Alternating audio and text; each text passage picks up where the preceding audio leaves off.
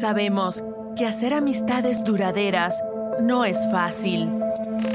A veces nos preguntamos si somos el tipo de amigos que los demás quieren tener, o incluso si estamos estableciendo buenas amistades con otros en nuestras vidas.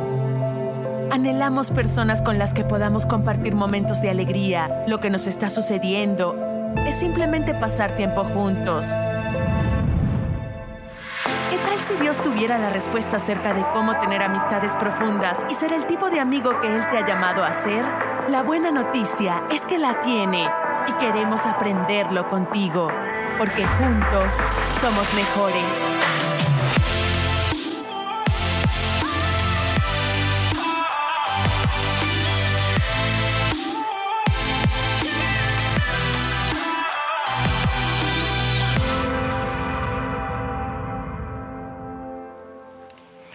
Pues hola a todos, muchísimas gracias por estar aquí en Sugar Creek.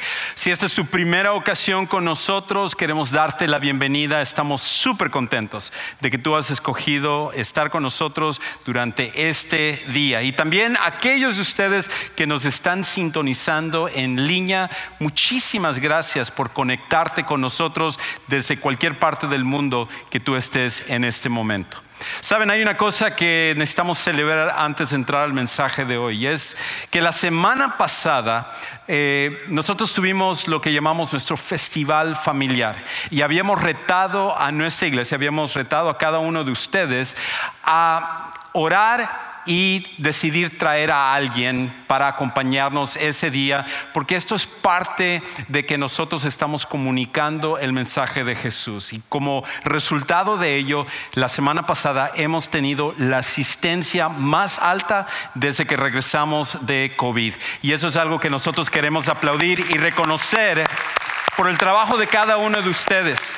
Una simple invitación puede impactar la vida de una persona para toda la eternidad. Gracias a cada uno de ustedes que hicieron eso. Y también tenemos que reconocer a otro grupo de personas que son nuestros colaboradores. Semana tras semana ellos están trabajando atrás de cortinas, atrás de bambalinas, están haciendo todo lo que nosotros necesitamos para poder correr este servicio, para que tú tengas un tiempo donde puedas enfocarte sobre Dios.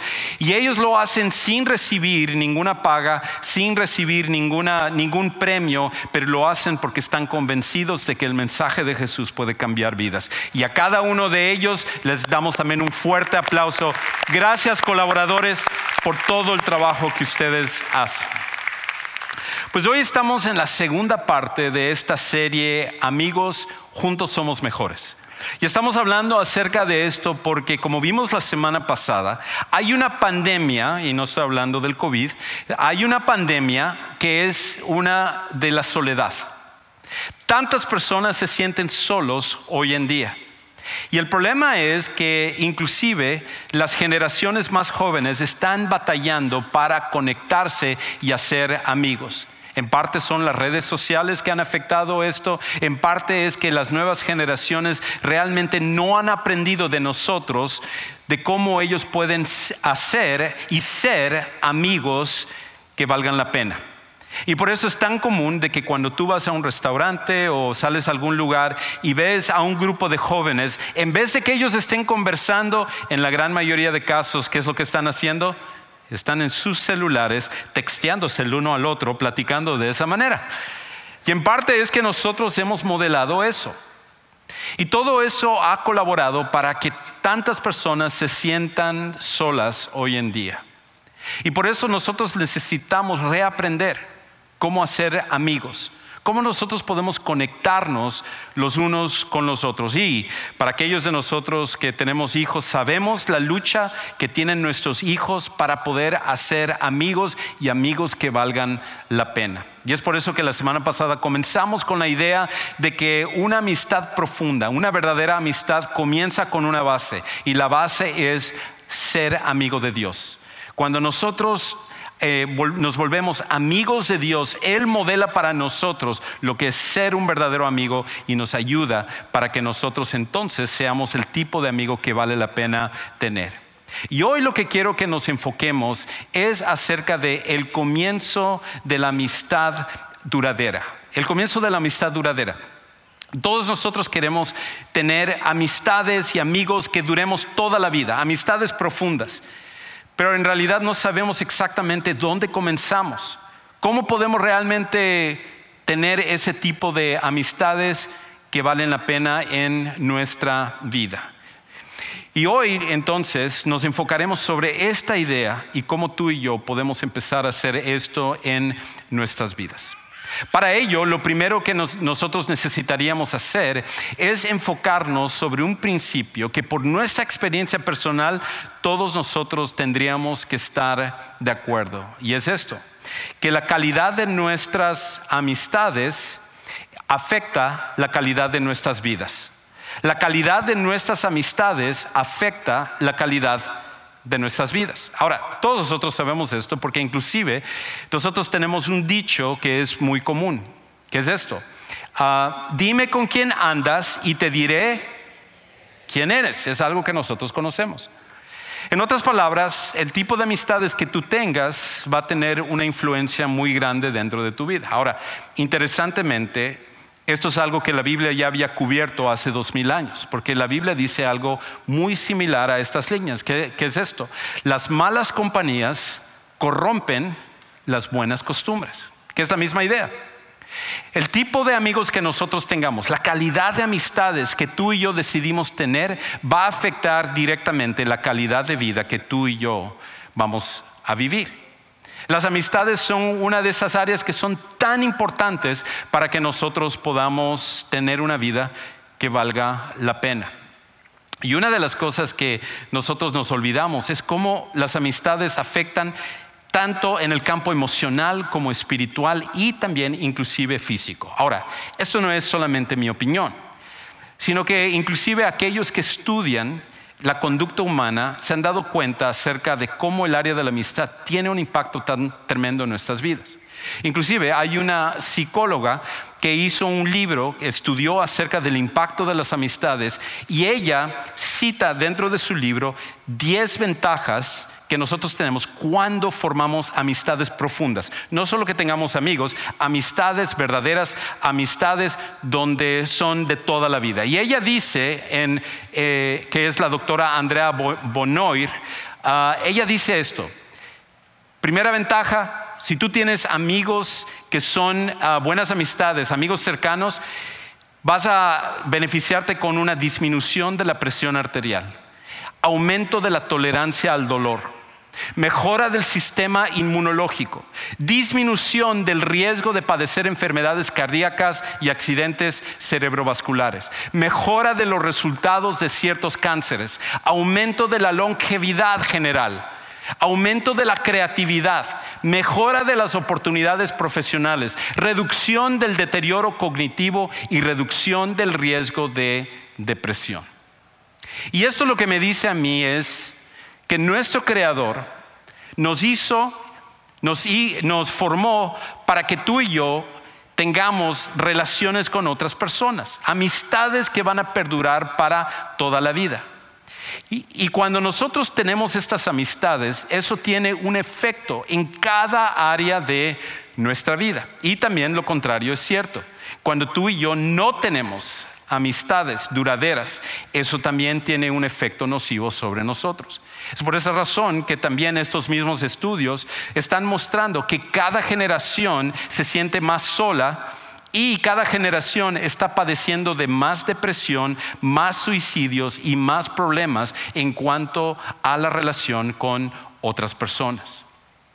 Siendo entonces que es así, una de las cosas que nosotros estamos tentados a hacer es el de decir: ok, Juan Carlos, entiendo lo que estás diciendo, acepto estos puntos, puedo ver cómo eso tiene un efecto positivo para nosotros, pero la realidad es que cuando pienso acerca de mi vida, cuando soy honesto acerca de las amistades que yo tengo, no puedo decir que tengo realmente esas amistades duraderas.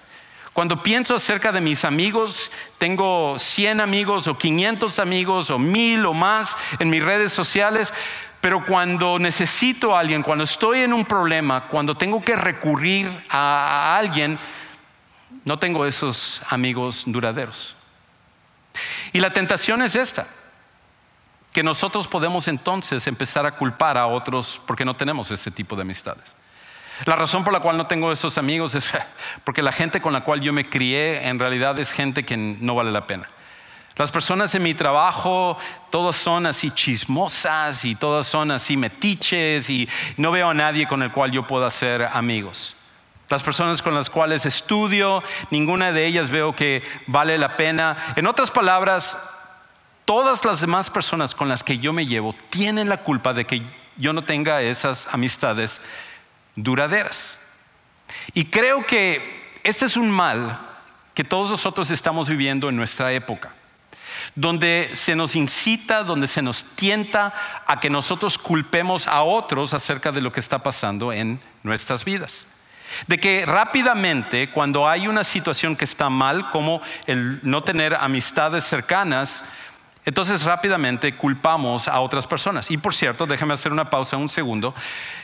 Estos principios del cual estoy hablando el día de hoy no solamente se aplican a las amistades, se pueden aplicar a tu matrimonio, se puede aplicar a cualquier relación porque los principios son exactamente los mismos.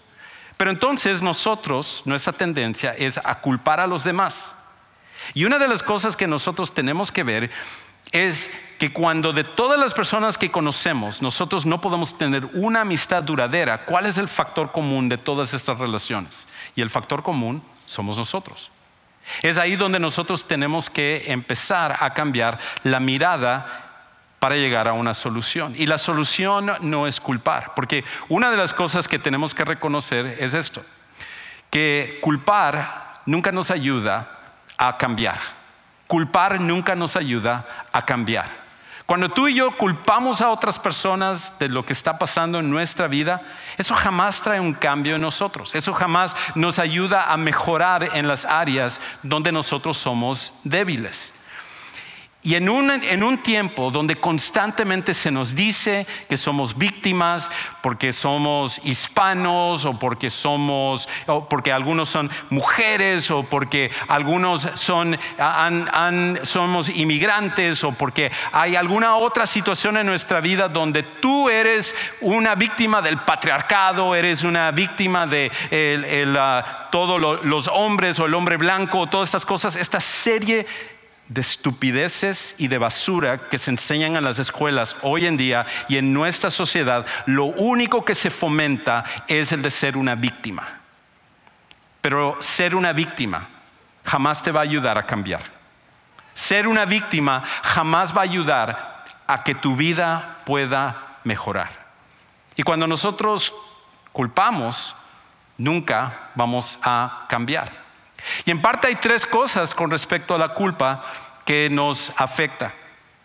La primera con respecto a la culpa, la razón por la cual culpar a otros no nos puede ayudar es porque al final la culpa da un falso alivio temporal. Da un falso alivio temporal.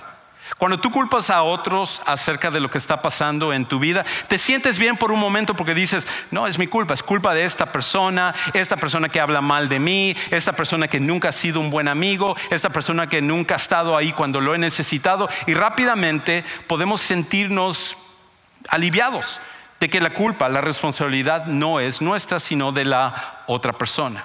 Pero siempre es un falso alivio temporal porque termina por dejarnos vacíos.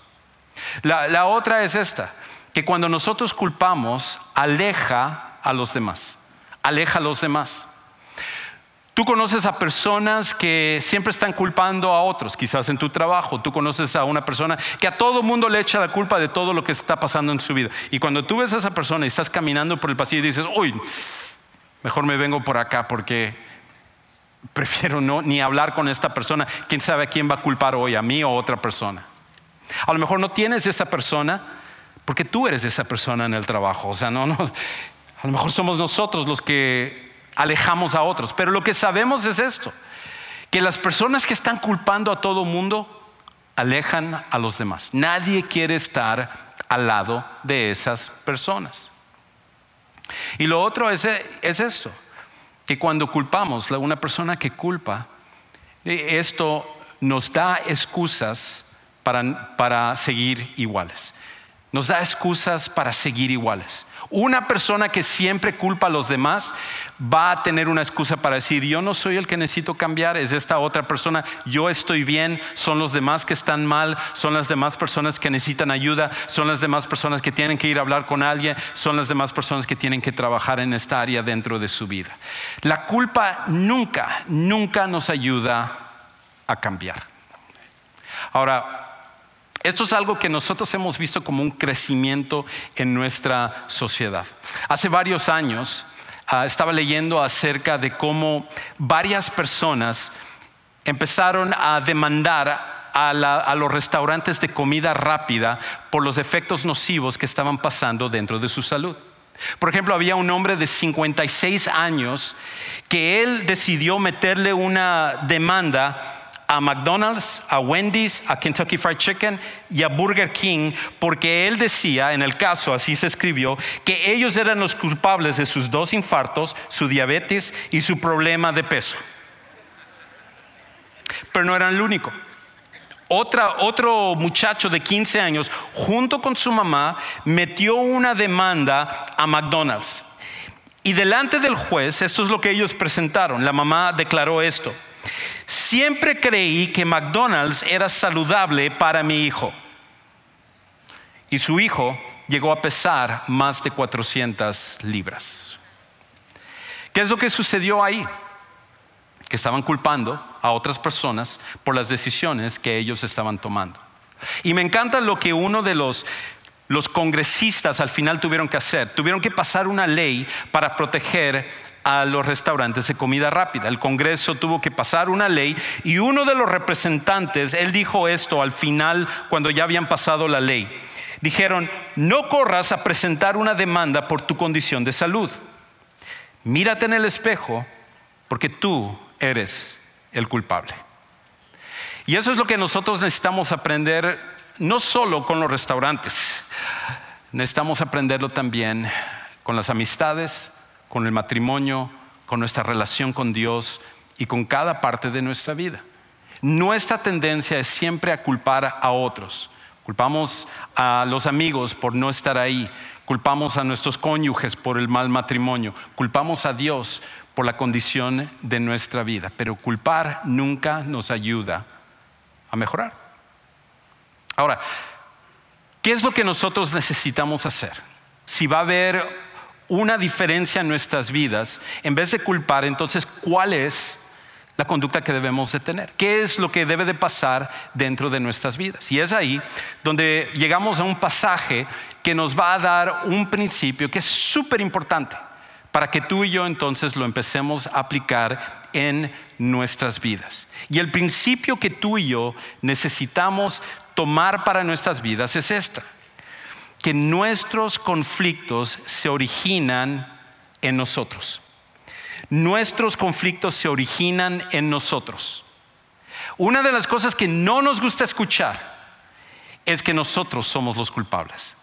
Es que los conflictos que tenemos con otras personas somos nosotros los responsables principales. Tú dirás: no, Juan, yo tengo a una persona con la cual todo el mundo tiene problemas, o en mi matrimonio tengo a tal persona, o este amigo me traicionó y empezó a hablar mal de mí. Ellos son los culpables. Y no dudo por un momento que eso es así. Pero el control de tu reacción a esas cosas es tu decisión. Tú decides cómo vas a reaccionar ante la traición o la mala conducta de otras personas. Y lo que tiende a pasar es que vivimos culpando a otros, molestándonos con otros, pero la realidad es que tú y yo necesitamos reconocer que nuestros conflictos se originan en nosotros.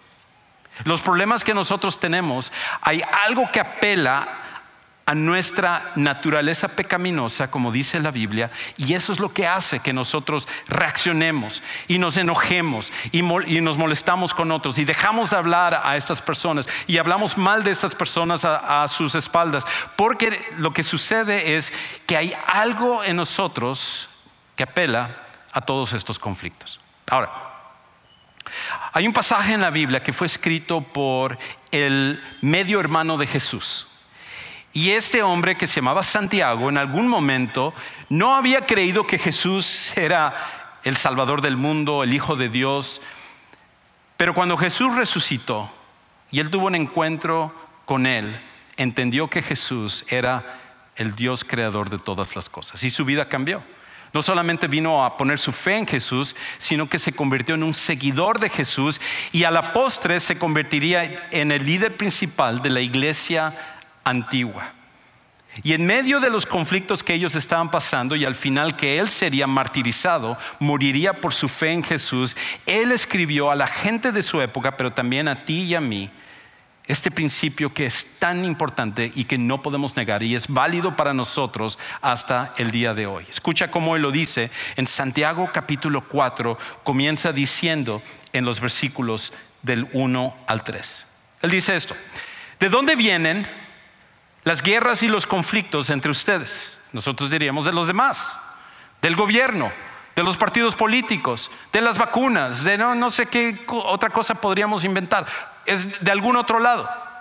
Y él nos da una respuesta con una pregunta retórica, una pregunta hipotética. Él dice esto: ¿no vienen de las pasiones que combaten en sus miembros? En otras palabras, ¿no es esto lo que se origina dentro de ustedes? Ustedes codician y no tienen, por eso cometen homicidio. Y dices, ok, tiempo fuera, nunca he cometido homicidio. Yo nunca he matado a una persona, así que definitivamente que esto no se aplica a mí. ¿De verdad? ¿Nunca has matado la reputación de otra persona que te hizo daño? ¿Nunca has hablado mal de otra persona o te has molestado a tal punto que deseas lo peor para esa persona o inclusive preferirías que esa persona estuviera muerta? Cada vez que nosotros hacemos eso, en realidad estamos cometiendo homicidio. Porque la persona que lleva a cabo el acto comenzó con el mismo deseo que está en nuestros corazones, solamente que lo llevó a la culminación. Y Santiago lo que está diciendo es, todos nosotros, al tener ese deseo, estamos en el camino del homicidio. Y luego entonces él dice esto: son envidiosos y no pueden obtener, por eso combaten y hacen guerra. No tienen porque no piden, piden y no reciben, porque piden con malos propósitos para gastarlo en sus placeres. Santiago nos dice que los conflictos se originan de nuestro interior, no de las personas que están alrededor de nosotros. Ahora, lo otro que nosotros necesitamos entender con respecto a lo que Santiago dice, y es aquí el principio que tú y yo necesitamos llevarnos el día de hoy, que necesitamos aplicarlo en nuestras amistades, pero también en nuestros matrimonios y en nuestra relación con cualquier otra persona que está a nuestro alrededor. Y es esto: que la amistad duradera comienza con la responsabilidad personal. La amistad duradera comienza con la responsabilidad personal. Si tú quieres finalmente tener esas amistades que van a durarte toda la vida, comienza con tu responsabilidad personal. Comienza con enfocarte con lo que está mal dentro de ti, con componer lo que está mal en tu vida para que entonces tú puedas ser el amigo que otros quieren dentro de sus vidas. Y por esa razón Santiago entonces nos va a dar ciertos principios que nos ayudan para esto. Ahora, yo sé, cuando digo esto es algo que como que nos cala, nos duele, porque es mucho más fácil ser una víctima que ser alguien responsable, que nosotros nos encargamos de lo que está mal en nuestra vida. Nos enfocamos de buscar ayuda, de pedirle a Dios que Él nos cambie, de enfocarnos sobre leer y dejar que su palabra nos transforme y todas las cosas que son un proceso. No nos gusta hacer eso. Es mucho más fácil culpar a los demás, y más en una época como la que nosotros vivimos, donde se nos enseña a nosotros, pero sobre todo a nuestros jóvenes, a no ser responsables de sus vidas. Pero eso nunca va a funcionar. Si tú no eres responsable de tu vida, nunca vas a tener esas amistades que tanto estás buscando. Nunca vas a tener el matrimonio que tanto estás añorando. Y nunca tendrás una relación con otros que valga la pena. Por eso me encanta lo que escribió un congresista de Texas que se llama Dan Crenshaw. Y Dan Crenshaw, que de hecho se crió aquí en Katy, Texas, él sirvió en la milicia. De hecho, sirvió en la naval y llegó al punto de ser un Navy SEAL, que es considerado como lo máximo en la milicia a nivel mundial. Es las fuerzas especiales que hacen cosas increíbles. Y de hecho, en un tour que él hizo en Afganistán, él llegó a perder su ojo en una batalla en Afganistán. Ahorita que tanto sale lo de Afganistán en los noticieros. Y cuando él regresó, él fue a la Universidad de Harvard y decidió que se iba a meter a la política también y ser un líder en varias áreas. Y él escribió un libro donde él habla acerca de principios que son importantes para que tú puedas salir adelante en cualquier área de tu vida. Y en este libro, que se llama Fortaleza, él dice esto en una de las partes. Él dice, cuando llega el fracaso, hay una serie de preguntas que tenemos que hacernos. ¿Qué acciones mías han provocado esto? ¿Qué podría haber hecho de forma diferente? ¿Qué haré cuando y si vuelve a ocurrir? Fíjate en algo importante sobre estas tres preguntas. Todas están enfocadas hacia el interior. Todas tienen que ver con la responsabilidad personal. Todas aceptan y afrontan las circunstancias. Y lo que Dan Crenshaw está diciendo es el mismo mensaje que Santiago dijo hace 2000 años. Nuestra responsabilidad personal es el comienzo de amistades profundas. Si no tenemos amistades profundas, el lugar donde nosotros tenemos que mirar en primer lugar es dentro de nosotros.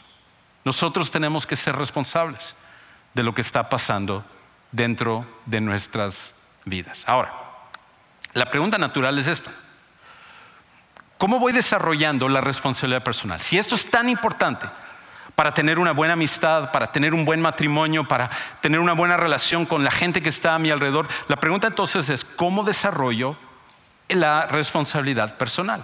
Pues qué bueno que estás preguntando eso, porque Santiago de hecho nos da la respuesta.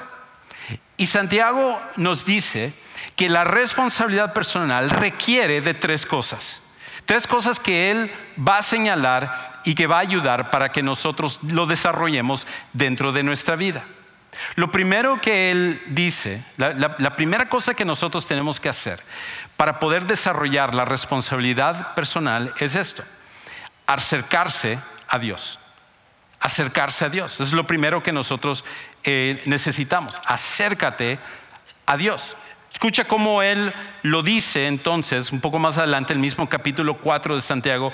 Él dice en la primera parte del versículo 8: acérquense a Dios y Él se acercará a ustedes. Lo primero que nosotros necesitamos es que Dios nos ayude en esas áreas.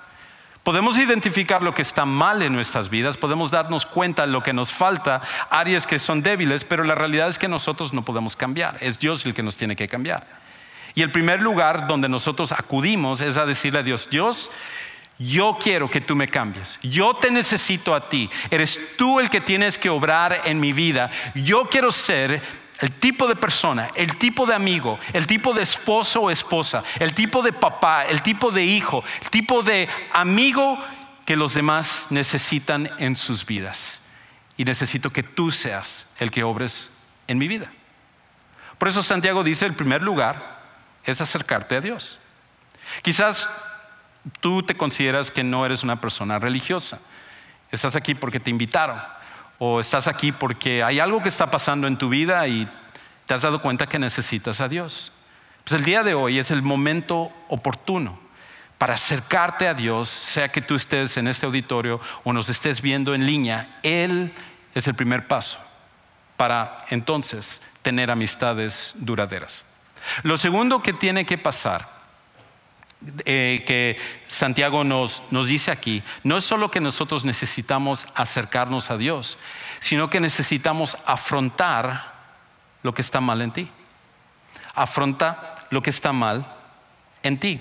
Escucha entonces cómo Santiago va a explicar de que nos acercamos a Dios y luego empezamos a enfocarnos acerca de lo que está mal en nuestras vidas. Tengo un problema en esta área, exploto cada vez que alguien me dice esto, me siento como que tengo que hablar mal de las personas por esta razón, guardo todo en mí, no digo nada, pero llega un momento en que ya no lo puedo contener. Nosotros necesitamos identificar lo que está mal dentro de nuestras vidas en vez de seguir criticando a los que están mal a nuestro alrededor. Y entonces Santiago dice esto en la segunda parte del versículo 8: limpien sus manos, pecadores. Esto nos incluye a nosotros. Santiago no es tan sutil como yo, él nos llama a nosotros pecadores. Y ustedes de doble ánimo que dudan, purifiquen sus corazones. En otras palabras, enfóquense, afronten lo que está mal en tu vida. No pongas excusas, sino que reconoce lo que está mal en tu vida. Y entonces él da una tercera y última cosa que tú y yo necesitamos hacer para tener esas amistades duraderas. Y lo último que nosotros tenemos que hacer es el de tener humildad para que Dios te cambie. Humildad para que Dios te cambie. Esta es una de las cosas más difíciles, porque pensamos que la humildad es debilidad. Y a ninguno de nosotros nos gusta ser humildes, sobre todo porque pensamos que si somos humildes, la gente va a seguir pisándonos, la gente va a seguir abusando de nosotros. Pero la humildad es un requisito para que Dios pueda obrar en nuestras vidas. Dios siempre va a resistir al soberbio, pero en cambio glorifica al que es humilde.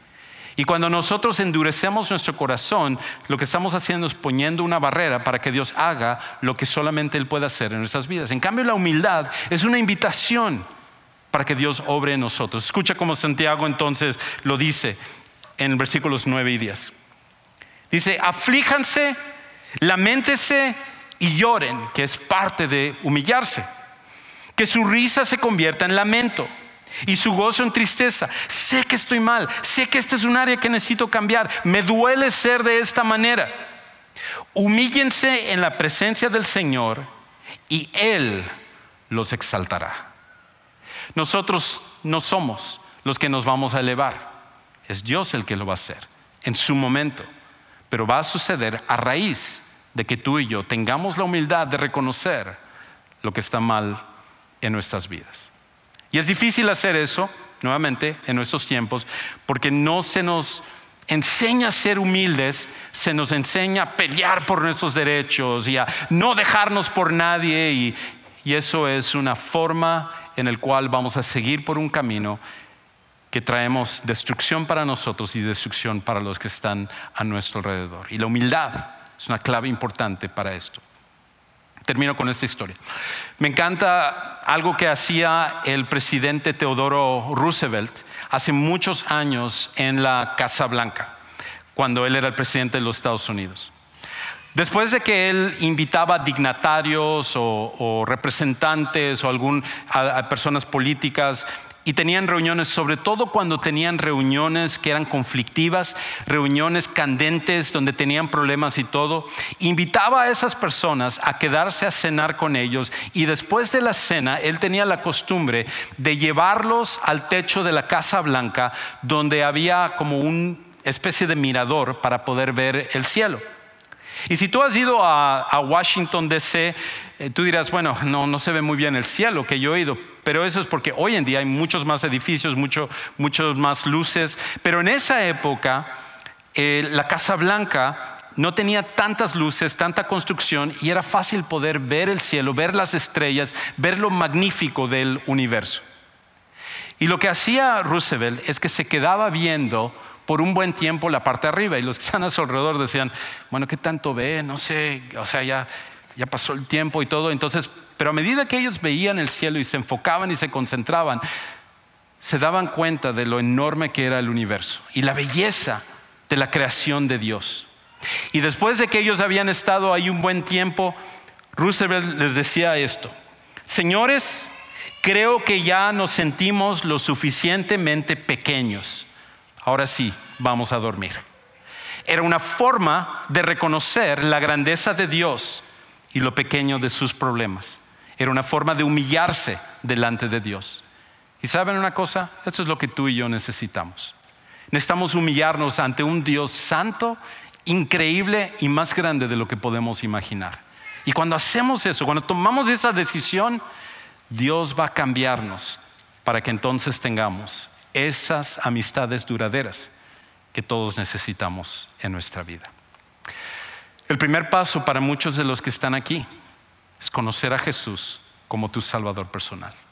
Dios, que te ama tanto, decidió mandar a su Hijo Jesús para tomar tu lugar y sacrificarse para que tú tengas una manera de tener una relación profunda con Él. Y cuando nosotros confiamos en Jesús como nuestro Salvador personal, cuando nosotros lo recibimos como el Señor de nuestra vida, Él nos cambia de adentro para afuera. Muchas personas piensan que esto se logra a través de la religión, quizás la religión que tú heredaste de tus padres o con el cual tú creciste, pero ninguna religión te puede cambiar. Tampoco el tratar de ser buenas personas, porque por momentos somos buenas personas, pero por momentos todos somos malas personas. Pero Jesús, en cambio, es la respuesta. Y cuando ponemos esta fe en Jesús, Él cambia por completo nuestra vida. A lo mejor esa es la decisión que tú tienes que tomar el día de hoy. Y sabes una cosa, estamos aquí para ayudarte en ese siguiente paso. De hecho, en unos momentos vamos a estar terminando y yendo por las puertas atrás, tenemos un lugar que llamamos el centro de siguientes pasos. Y si tu siguiente paso es conocer a Jesús como tu Salvador personal, como iglesia queremos ayudarte a tomar esta decisión. Vamos a tener personas ahí que están listas para contestar tus preguntas. A lo mejor tú no entiendes qué significa esto. Ellos van a ayudarte para ello. A lo mejor para ti tu siguiente paso es bautizarte. O a lo mejor tú necesitas oración por algo que está pasando en tu vida. O estás buscando un grupo con quien conectarte y hacer vida. Cualquiera que sea tu necesidad, nosotros como iglesia estamos aquí para tu siguiente paso. Simplemente al terminar el servicio, ve a nuestro centro de siguientes pasos. Ora conmigo. Padre Celestial, gracias, porque al final tú eres el único que nos puede ayudar a ser los amigos que otros están buscando y amigos que valgan la pena. Permite que la buena amistad, la amistad duradera, la amistad profunda, la amistad de toda la vida pueda comenzar con nosotros siendo responsables de nuestra vida y permitiendo que tú nos cambies. Gracias por Jesús y el cambio de vida que solamente Él puede hacer. Y es en el nombre de nuestro Salvador Jesucristo que nosotros oramos. Amén.